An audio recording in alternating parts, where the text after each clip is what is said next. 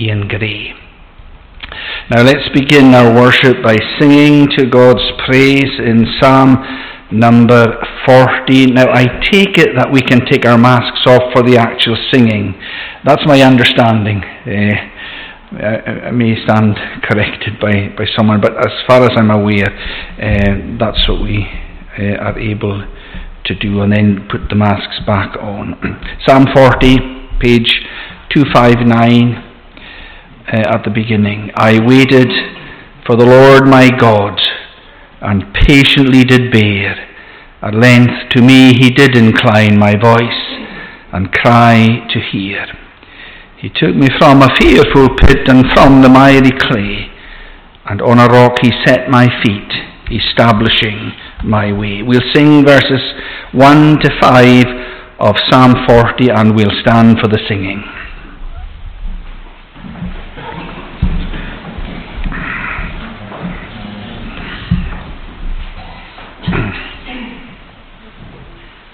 I waited for the Lord my God, and patiently did bear. And to me he did incline my voice and cry to hear. He took me from a fearful pit, and from the miry clay, and on a rock he set my feet, establishing my way. He put a new song in my mouth, our Lord to magnify. Many shall see it and shall fear, and on the Lord rely. Oh, blessed the man who upon the Lord rely, respecting not the proud side, has turned aside to life. O Lord my God, who many are the wonders thou hast done, thy gracious thoughts to us were far above all thoughts are gone. In order none can reckon them to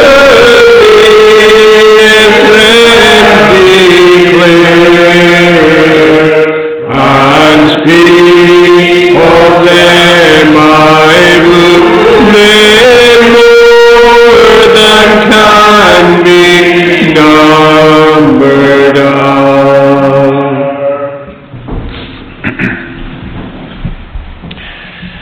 Now let's join together in prayer. Let's pray. O Lord our God, we thank you for the song that reminds us that your thoughts towards us, as you care for us and preserve us, are way beyond number. And we pray that on a day like this, when the beauty of this planet is being displayed to us in the rays of the sunshine, that we would look around and remember that this is your handwork. It is all so astonishing. And for no other reason than the fact that we are creators, like the angels of heaven, we must bow in worship and in adoration. But we come this day knowing that this is the first day of the week, This is the day on which Christ rose again from the dead. This day is a constant memorial to us, not only that you created this vast universe, but a reminder to us also that Jesus of Nazareth conquered death for all of his people. And we pray that as we come this day, we would worship all over again, because you are our Redeemer. We come before you with thankful hearts this day, and we think of those who have broken hearts for so many different reasons. We think of the family of the young boy killed at Loch End in the last few days. And we pray that we would stop and ponder the fact that each and every day that you give to every one of us is a blessing.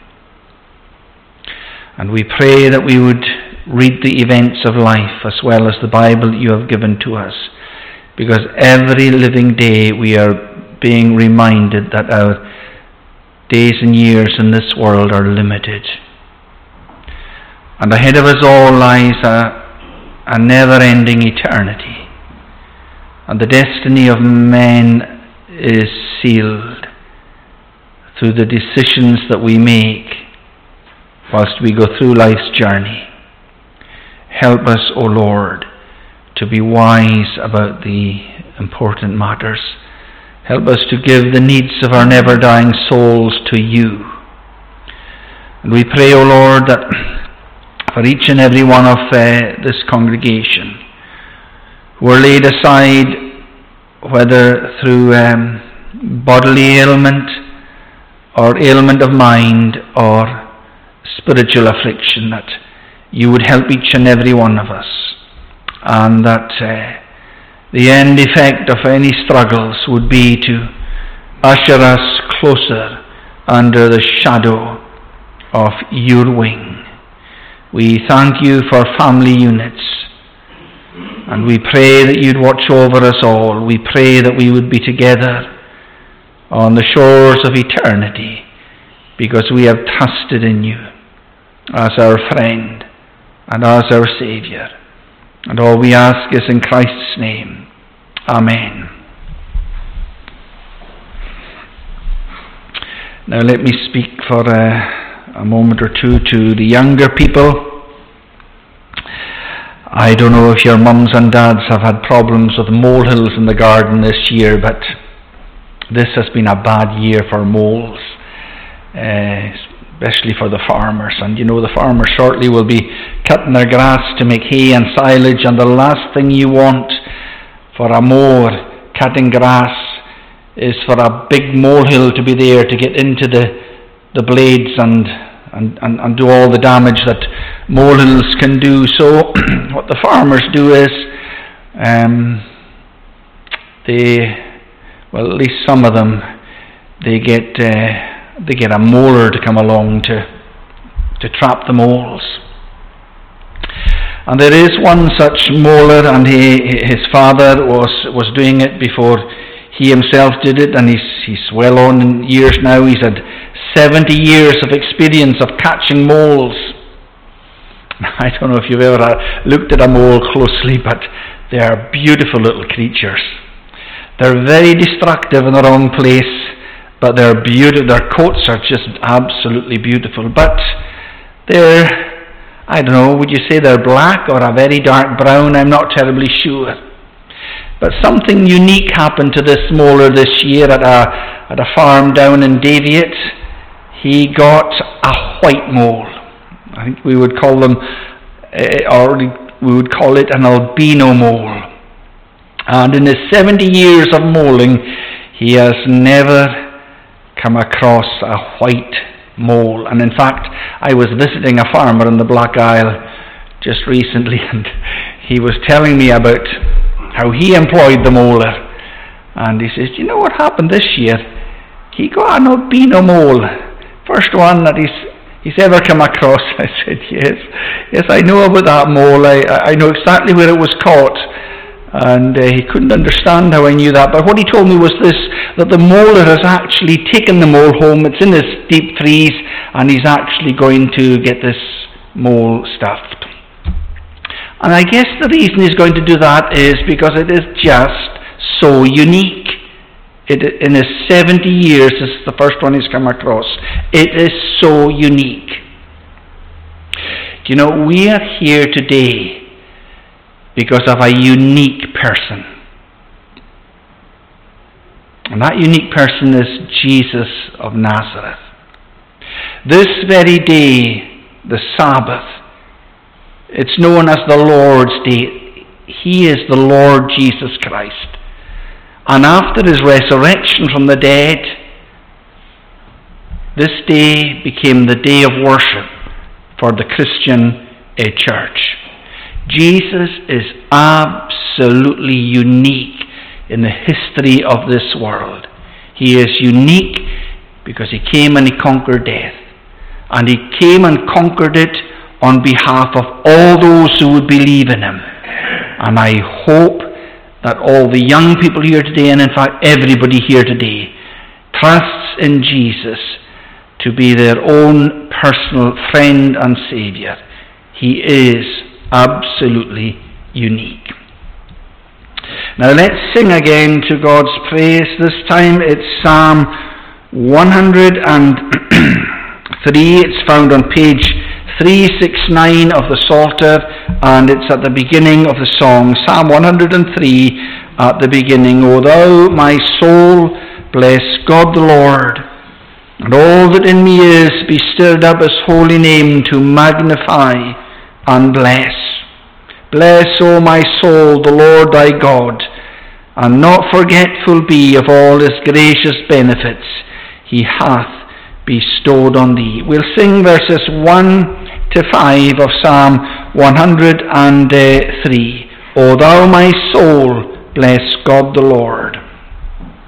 O thou my soul, bless God the Lord, and all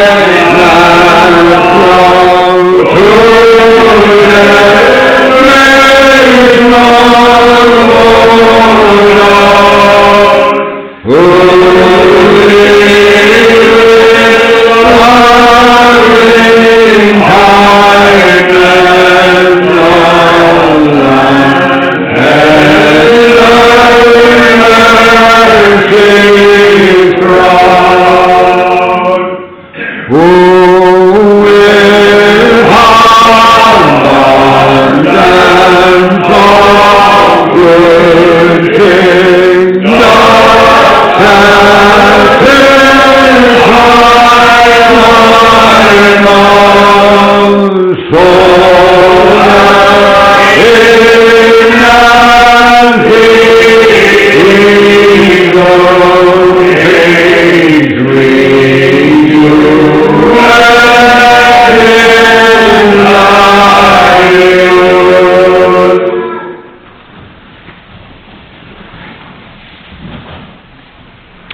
Now let's read God's Word as we find it in the Acts of the Apostles and at chapter 14. The Acts of the Apostles at chapter 14. And we'll read at the beginning of the chapter. Now at Iconium they entered together into the Jewish synagogue and spoke in such a way that a great number of both Jews and Greeks believed. But the unbelieving Jews stirred up the Gentiles and poisoned their minds against the brothers.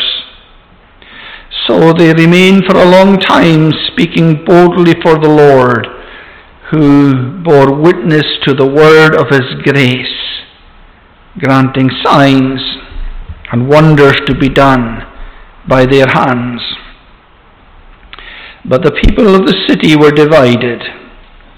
Some sided with the Jews and some with the apostles. When an attempt was made by both Gentiles and Jews with their rulers to mistreat them and to stone them, they learned of it and fled to Lystra and Derbe, cities of Lycaonia, and to the surrounding country. And there they continued to preach the gospel. Amen, and may God bless to us that reading from his word. Now let's sing again to God's praise this time. It's Psalm number 63. It's found on page 295. It's at the beginning of the song, Lord, thee my God, I'll early seek. My soul doth thirst for thee. My flesh longs in a dry, parched land, wherein no waters be, that I thy power may behold and brightness of thy face. As I have seen thee heretofore within thy holy place. We'll sing verses 1 to 8 of Psalm 63. Lord, thee my God, I'll early seek.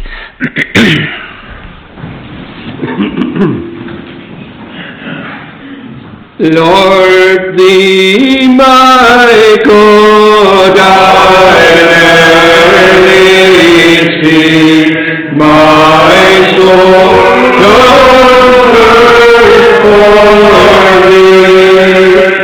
My flesh longs in a dry parched land, wherein no water be, that I thy power may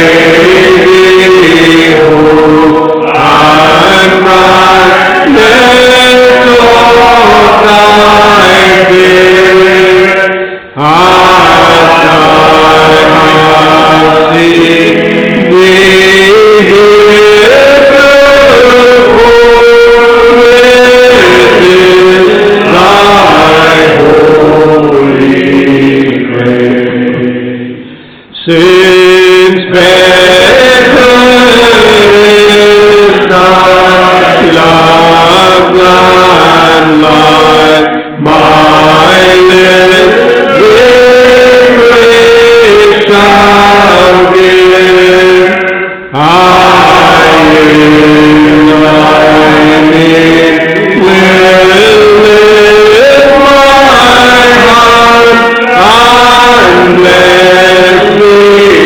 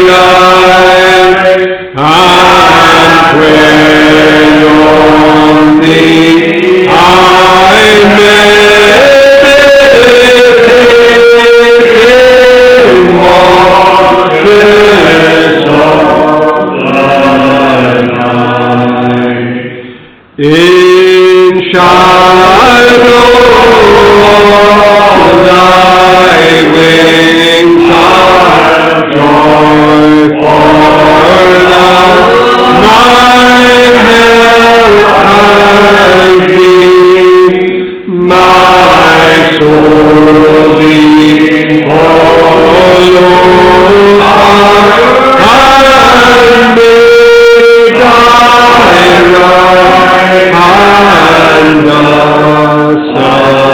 sustain.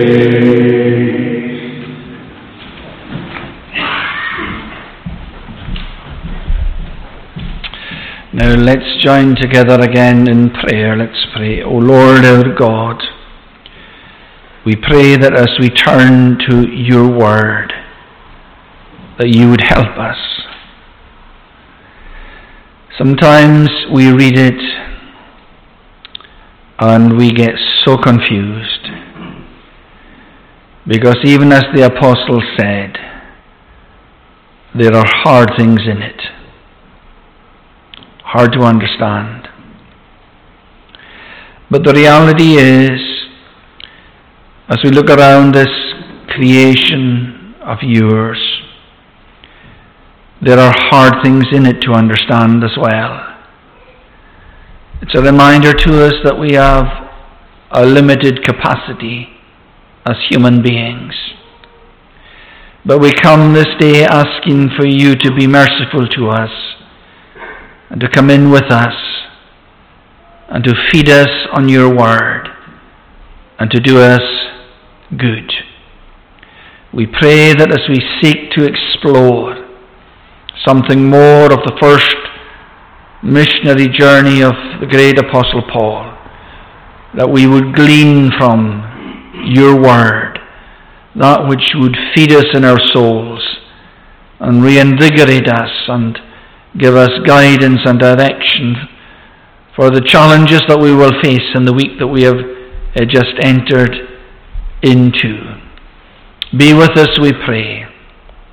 Guide us and keep us and bless us all. And all we ask is in Christ's name. Amen. Now let's turn to the passage of Scripture that we've been reading in the Acts of the Apostles, chapter 14.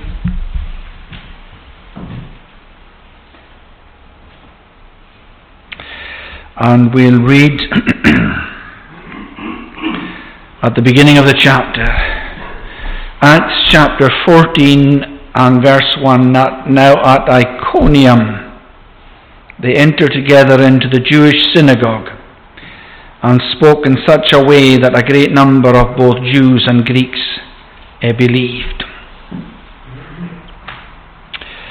Now let's, by God's enabling, seek to understand a little more of this area of Scripture. We are carrying on with our series on the Apostle Paul, and we are on the first missionary journey, and they've come to this place called Iconium. But the three headings today are going to be, first of all, preaching, because we are told there that they spoke in such a way that a great number of both Jews and Greeks believed.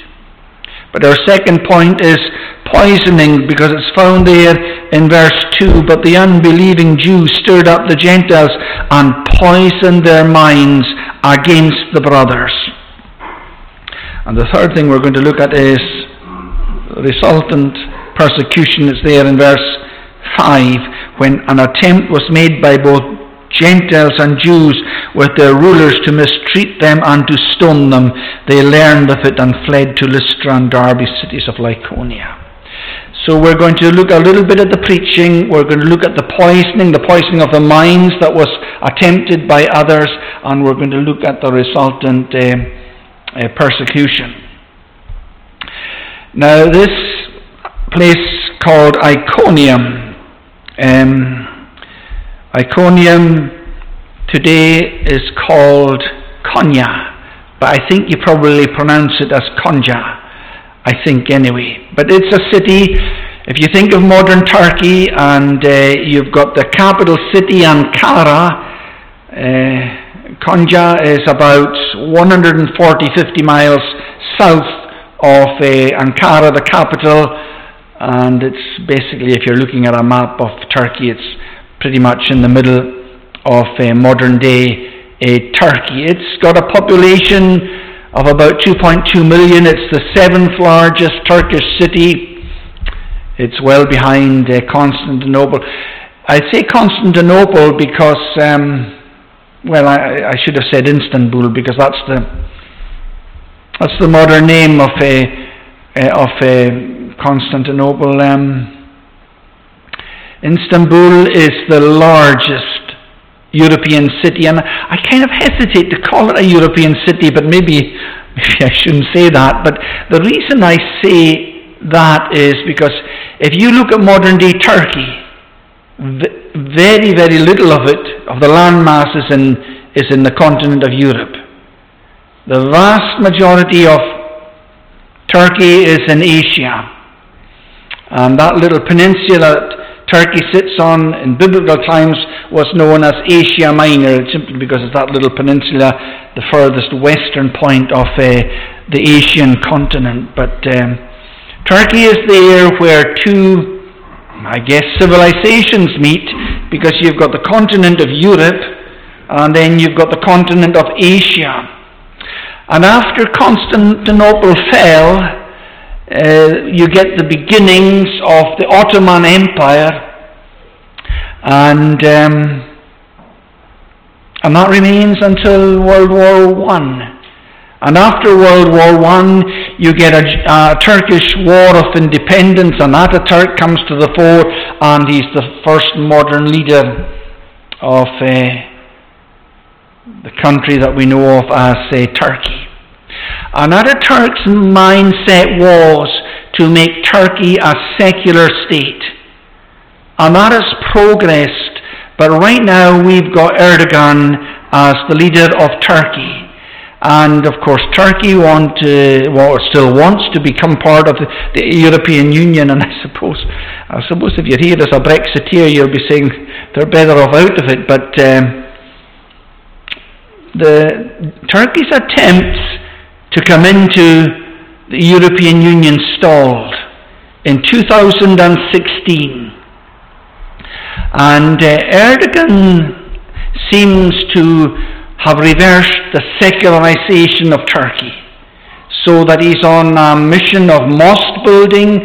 And I spoke about Hagia Sophia last week, for 1,000 years the biggest cathedral in the world, a Christian center of worship, and Ataturk and his followers changed it into a museum. But Erdogan has reversed that very, very recently. It is now a mosque in the middle of Istanbul, and Istanbul's population is, I think it's about 15.5 million, far, far more populated than Ankara, which only has about 4.5 million people, the capital of Turkey, which is similar to, I suppose, Scotland, because Edinburgh is our capital, but Glasgow has a bigger population. Glasgow's at least 100, maybe 120,000 more people than Edinburgh.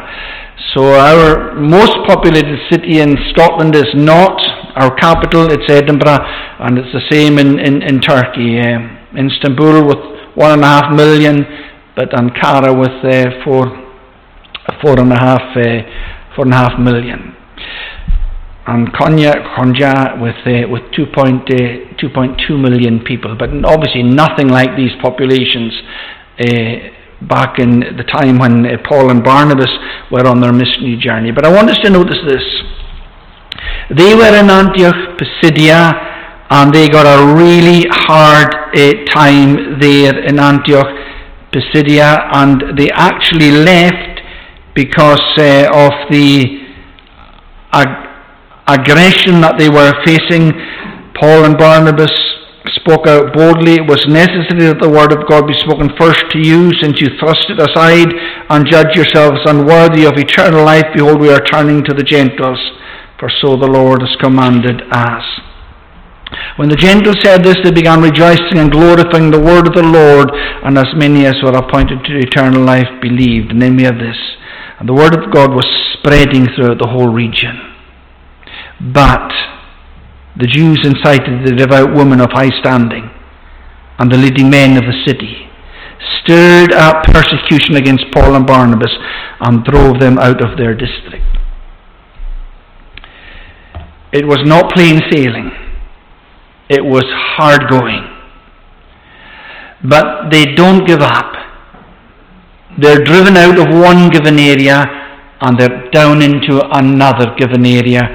They've come down into Iconium. And let's remember this, one of the things I highlighted last week was that the writer of Mark's Gospel was part of the team, and for some reason or other he turned back. Whether it was too hard going, I'm not terribly sure, but he did. He just left it all. And it's a reminder to us of this, that even from the word go in the Christian church, it was not a bed of roses. It wasn't plain sailing. Even when they had astonishing preaching, and they had astonishing results to the preaching, and these apostles were able to do miracles by the enabling power of the Spirit of God, they still didn't have their sorrows to seek, and they still didn't have their problems to face. But we do read there that at the end of chapter 13, and the disciples were filled with joy and with the Holy Spirit. And I think that's the clue to it all, because when we come down to verse 1 of 14, they entered the Jewish synagogue and spoke in such a way that a great number of both Jews and Greeks believed. Now in our day and age we have so many schemes and strategies and ideas to build a church up. We have at present what they call 30 by 30, which is to plant 30 churches in our denomination by the year 2030. But the key to the progress of Saul and Barnabas' ministry was this: they were filled with the Spirit of God. In other words, they turned heavenwards and they asked the eternal God to fill them with His Spirit, to enable them to do what they had to do. And sometimes as we look around ourselves in 21st century modern Scotland, the task facing the church is almost overwhelming. When we see what the fabric of our society is and how it has changed so radically even over the last 10 years, it seems to almost be overwhelming. But it's only overwhelming when we take our eye off whose church it is and what we're meant to be about and how we're meant to be going about it. Sometimes we look at ourselves and we say, it's impossible. Sometimes we may look at ourselves and say, I can't really go on. And that's true of every last one of us. Irrespective of what we're doing in terms of our beliefs and our Christianity, every living day, if we're going to try to master things in our own strength, it is going to be formidable failure.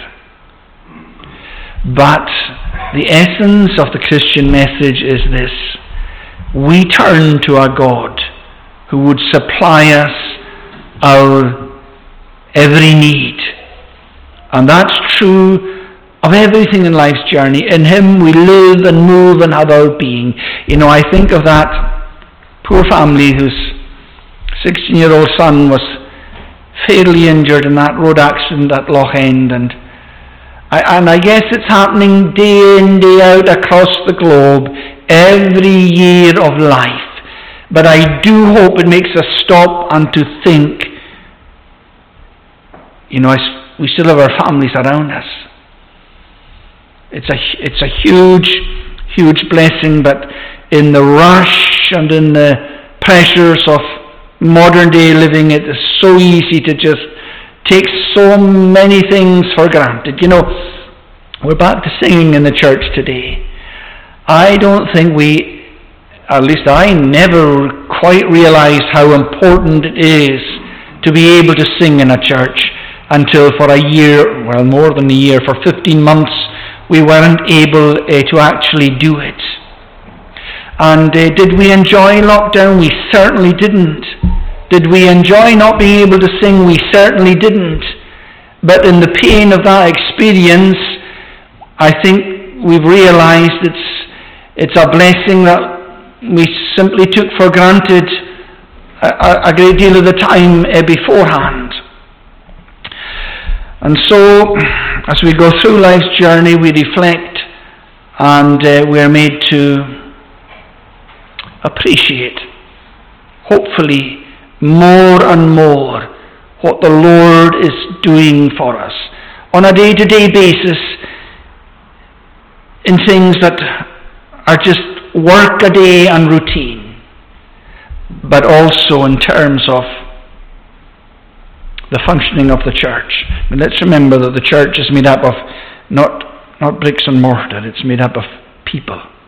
Every believer is a stone in the fabric of the church of Christ. And how do we function in the way that we're meant to function? Well, these men function successfully because the Holy Spirit was there. The disciples were filled with joy and with the Holy Spirit. And they spoke, and that's where I get the preaching from. They spoke the truth as it was in Christ, and a great number of both Jews and Greeks believed what they had to say. But it wasn't all one-way traffic. There was a response, and the response is there in terms of the poisoning of the minds. But the unbelieving Jews stirred up the Gentiles and poisoned their minds against the brothers.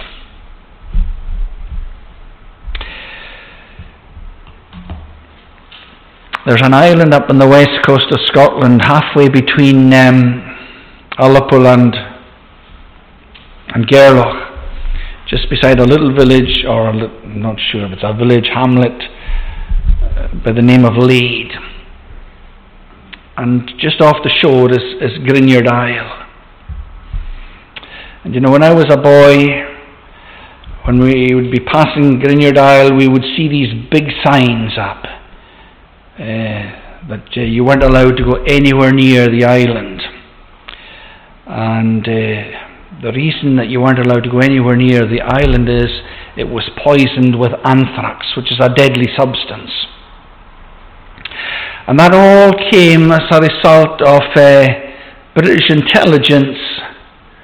During World War II, British intelligence discovered that things were going on, seeking to create biological warfare weapons in other countries, and the response of the British government was to do something of their own. And what they needed an island somewhere. And I guess because the north of Scotland is remote and less populated than other areas, they chose Grinyard Isle and they contaminated it. They contaminated it with anthrax.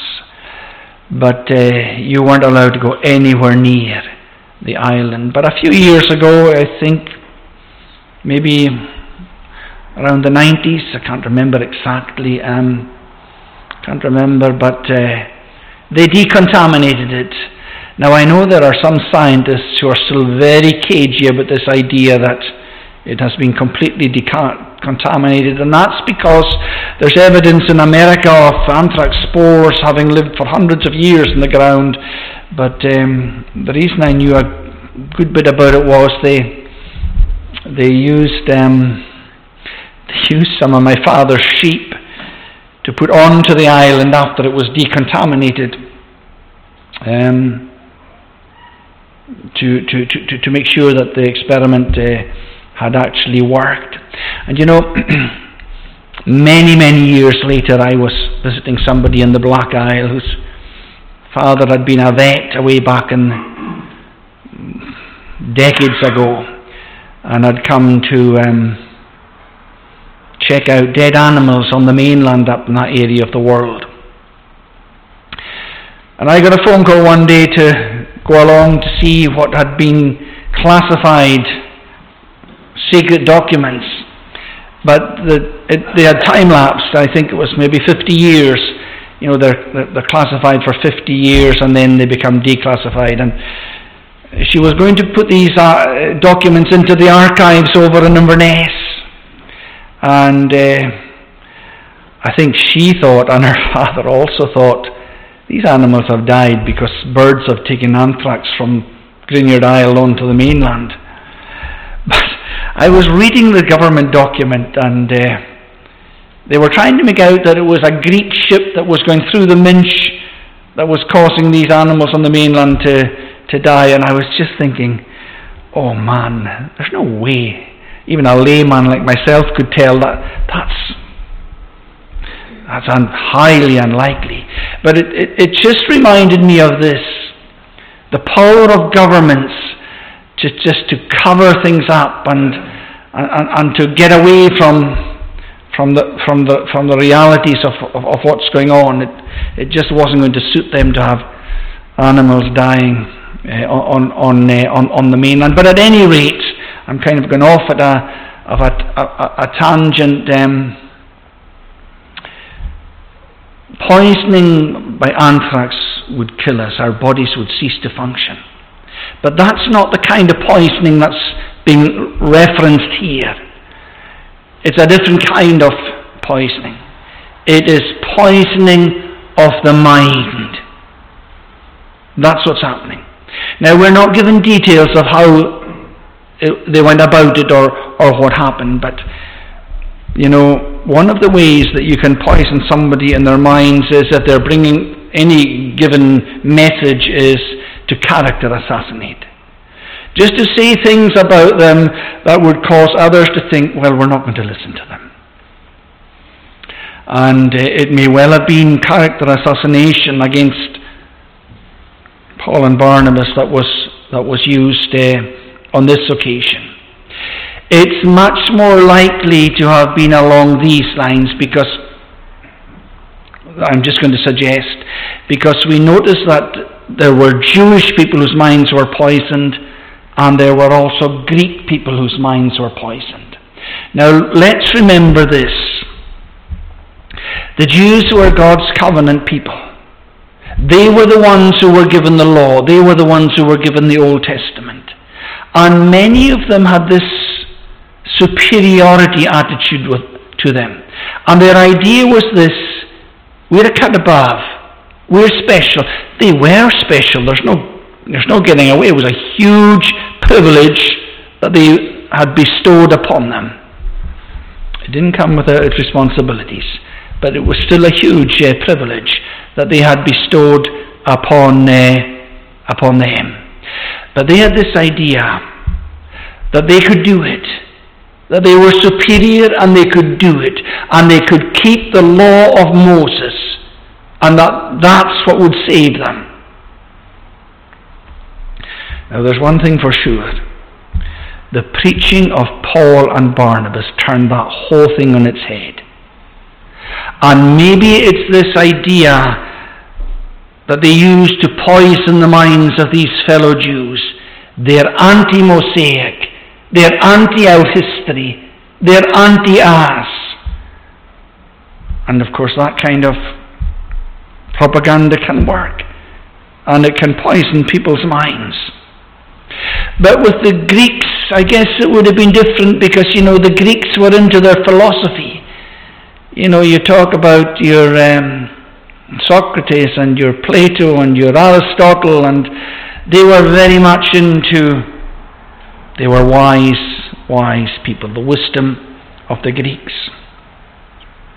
But let's remember this, that the Word of God differentiates wisdom into the wisdom that is of this world and the wisdom that is of God.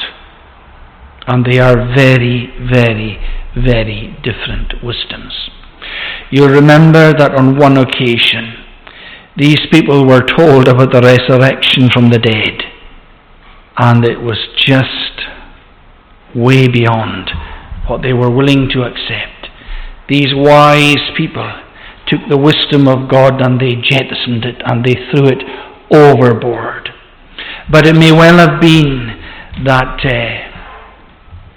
these Greek minds were poisoned because they were deemed to be unrefined, not sophisticated, not wise in terms of this world.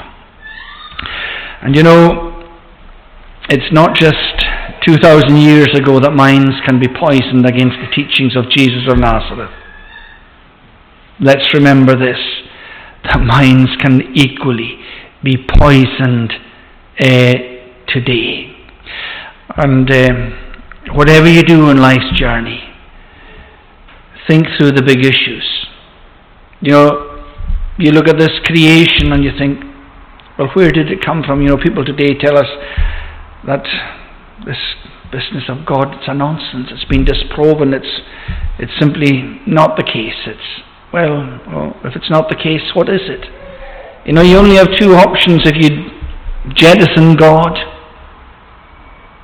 You either have this whole universe just appearing out of nothing, absolutely nothing, or you have an eternal mass that somehow or other develops into the system and the laws that we have around us day in, day out, every living day of the year.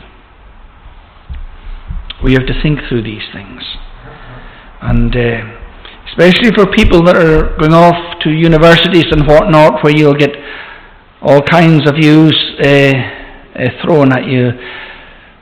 Remember what the Word of God says. Remember that He has spoken clearly to us. And remember that His wisdom is salvation by grace. That's His wisdom. And may we not miss out on it.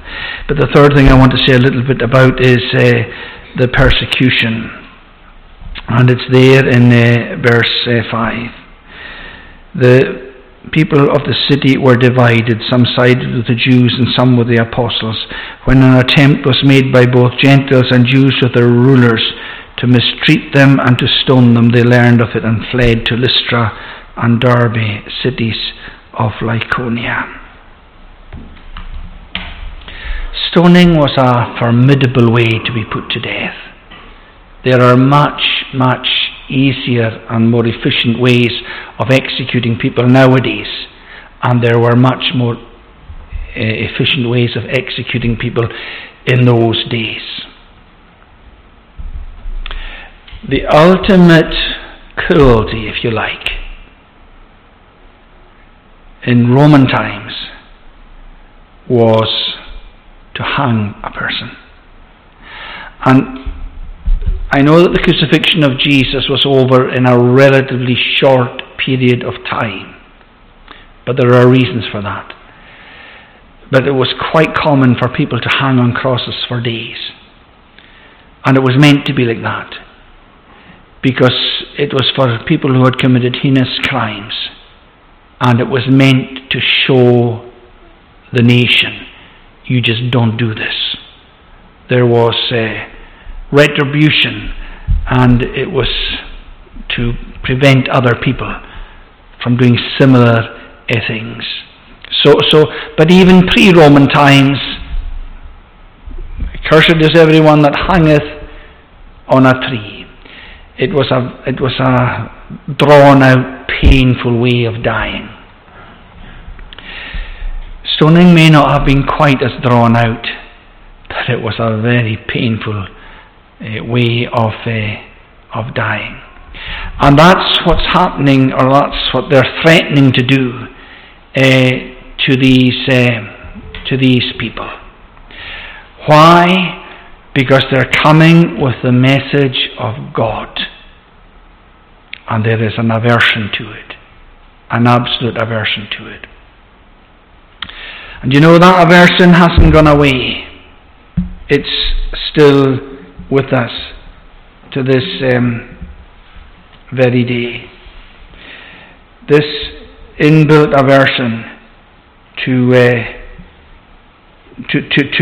the teachings of Jesus. And for some of you, I sent in recent times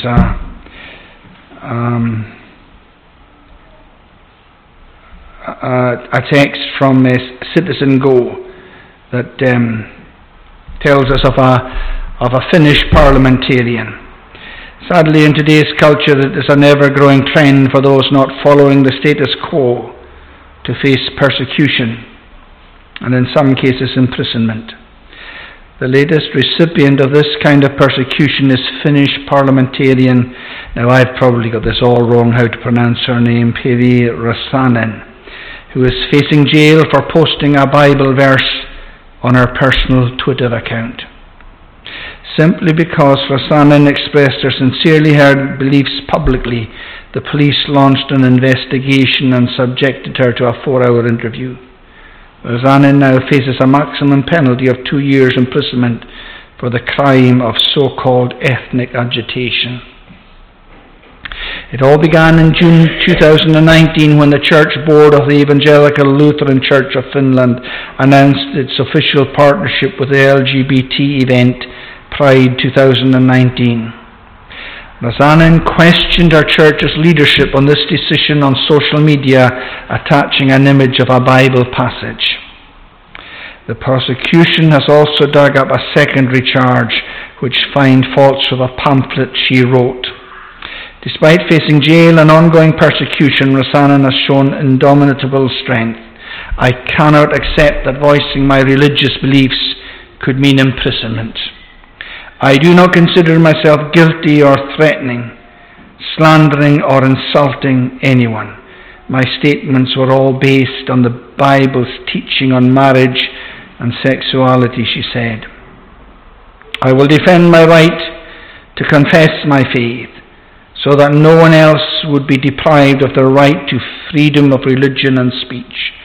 I hold on to the view that my expressions are legal and they should not be censored. I will not back down from my views. I will not be intimidated into hiding my faith. The more Christians keep silent on controversial themes, the narrower the space for freedom of speech gets. And what I sent to many of you was an opportunity to sign a petition in support of this person. It does seem in the modern world that we live in, you can have whatever belief you want on any given subject except the teachings of the Bible. That is taboo.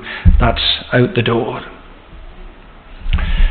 And that is what you call a persecution. It is not nice for people in this day and age, because of the woke world we live in, to have a threat of losing their homes, their jobs, their income, their reputation, because they don't bend the way the wind is blowing. Let's not think that because we live in 21st century Scotland, there isn't such a thing as persecution. There most certainly is.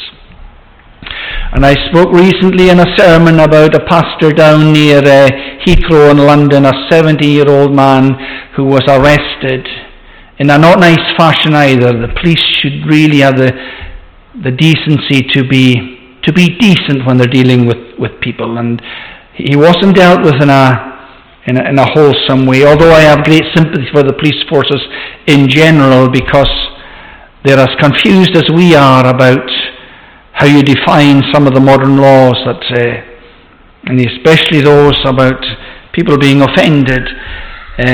But I did think that it was all over for this particular pastor.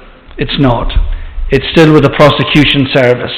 He could still find himself in serious trouble for just preaching the word of God on the streets of London. It's not a nice world we live in. It wasn't a nice world 2,000 years ago. There will always be this aversion to the wisdom that is godly. And the wisdom that is godly is basically this: a God who comes to us in all our woeful wantonness and sinfulness and says to us, I've done something about your plight, and on the basis of sheer gift, I can forgive you your every last sin. I cannot understand what's offensive about that, except for this: man in his pride doesn't like to admit that he's empty and hopelessly sinful. But the moment you put your hands up and acknowledge that and flee to the Saviour, you're secure in Him for time and for eternity. That is the beauty and that is the glory of the gospel. Now let's conclude by singing to God's praise in Psalm number 23. It's found on page 229 of the Psalter. Psalm 23, we'll sing the whole song to God's praise. The Lord's my shepherd, I'll not want.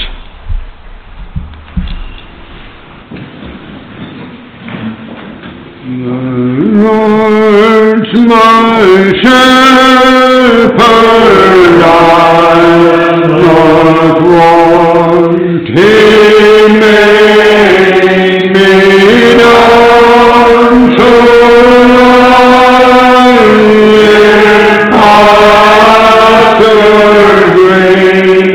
He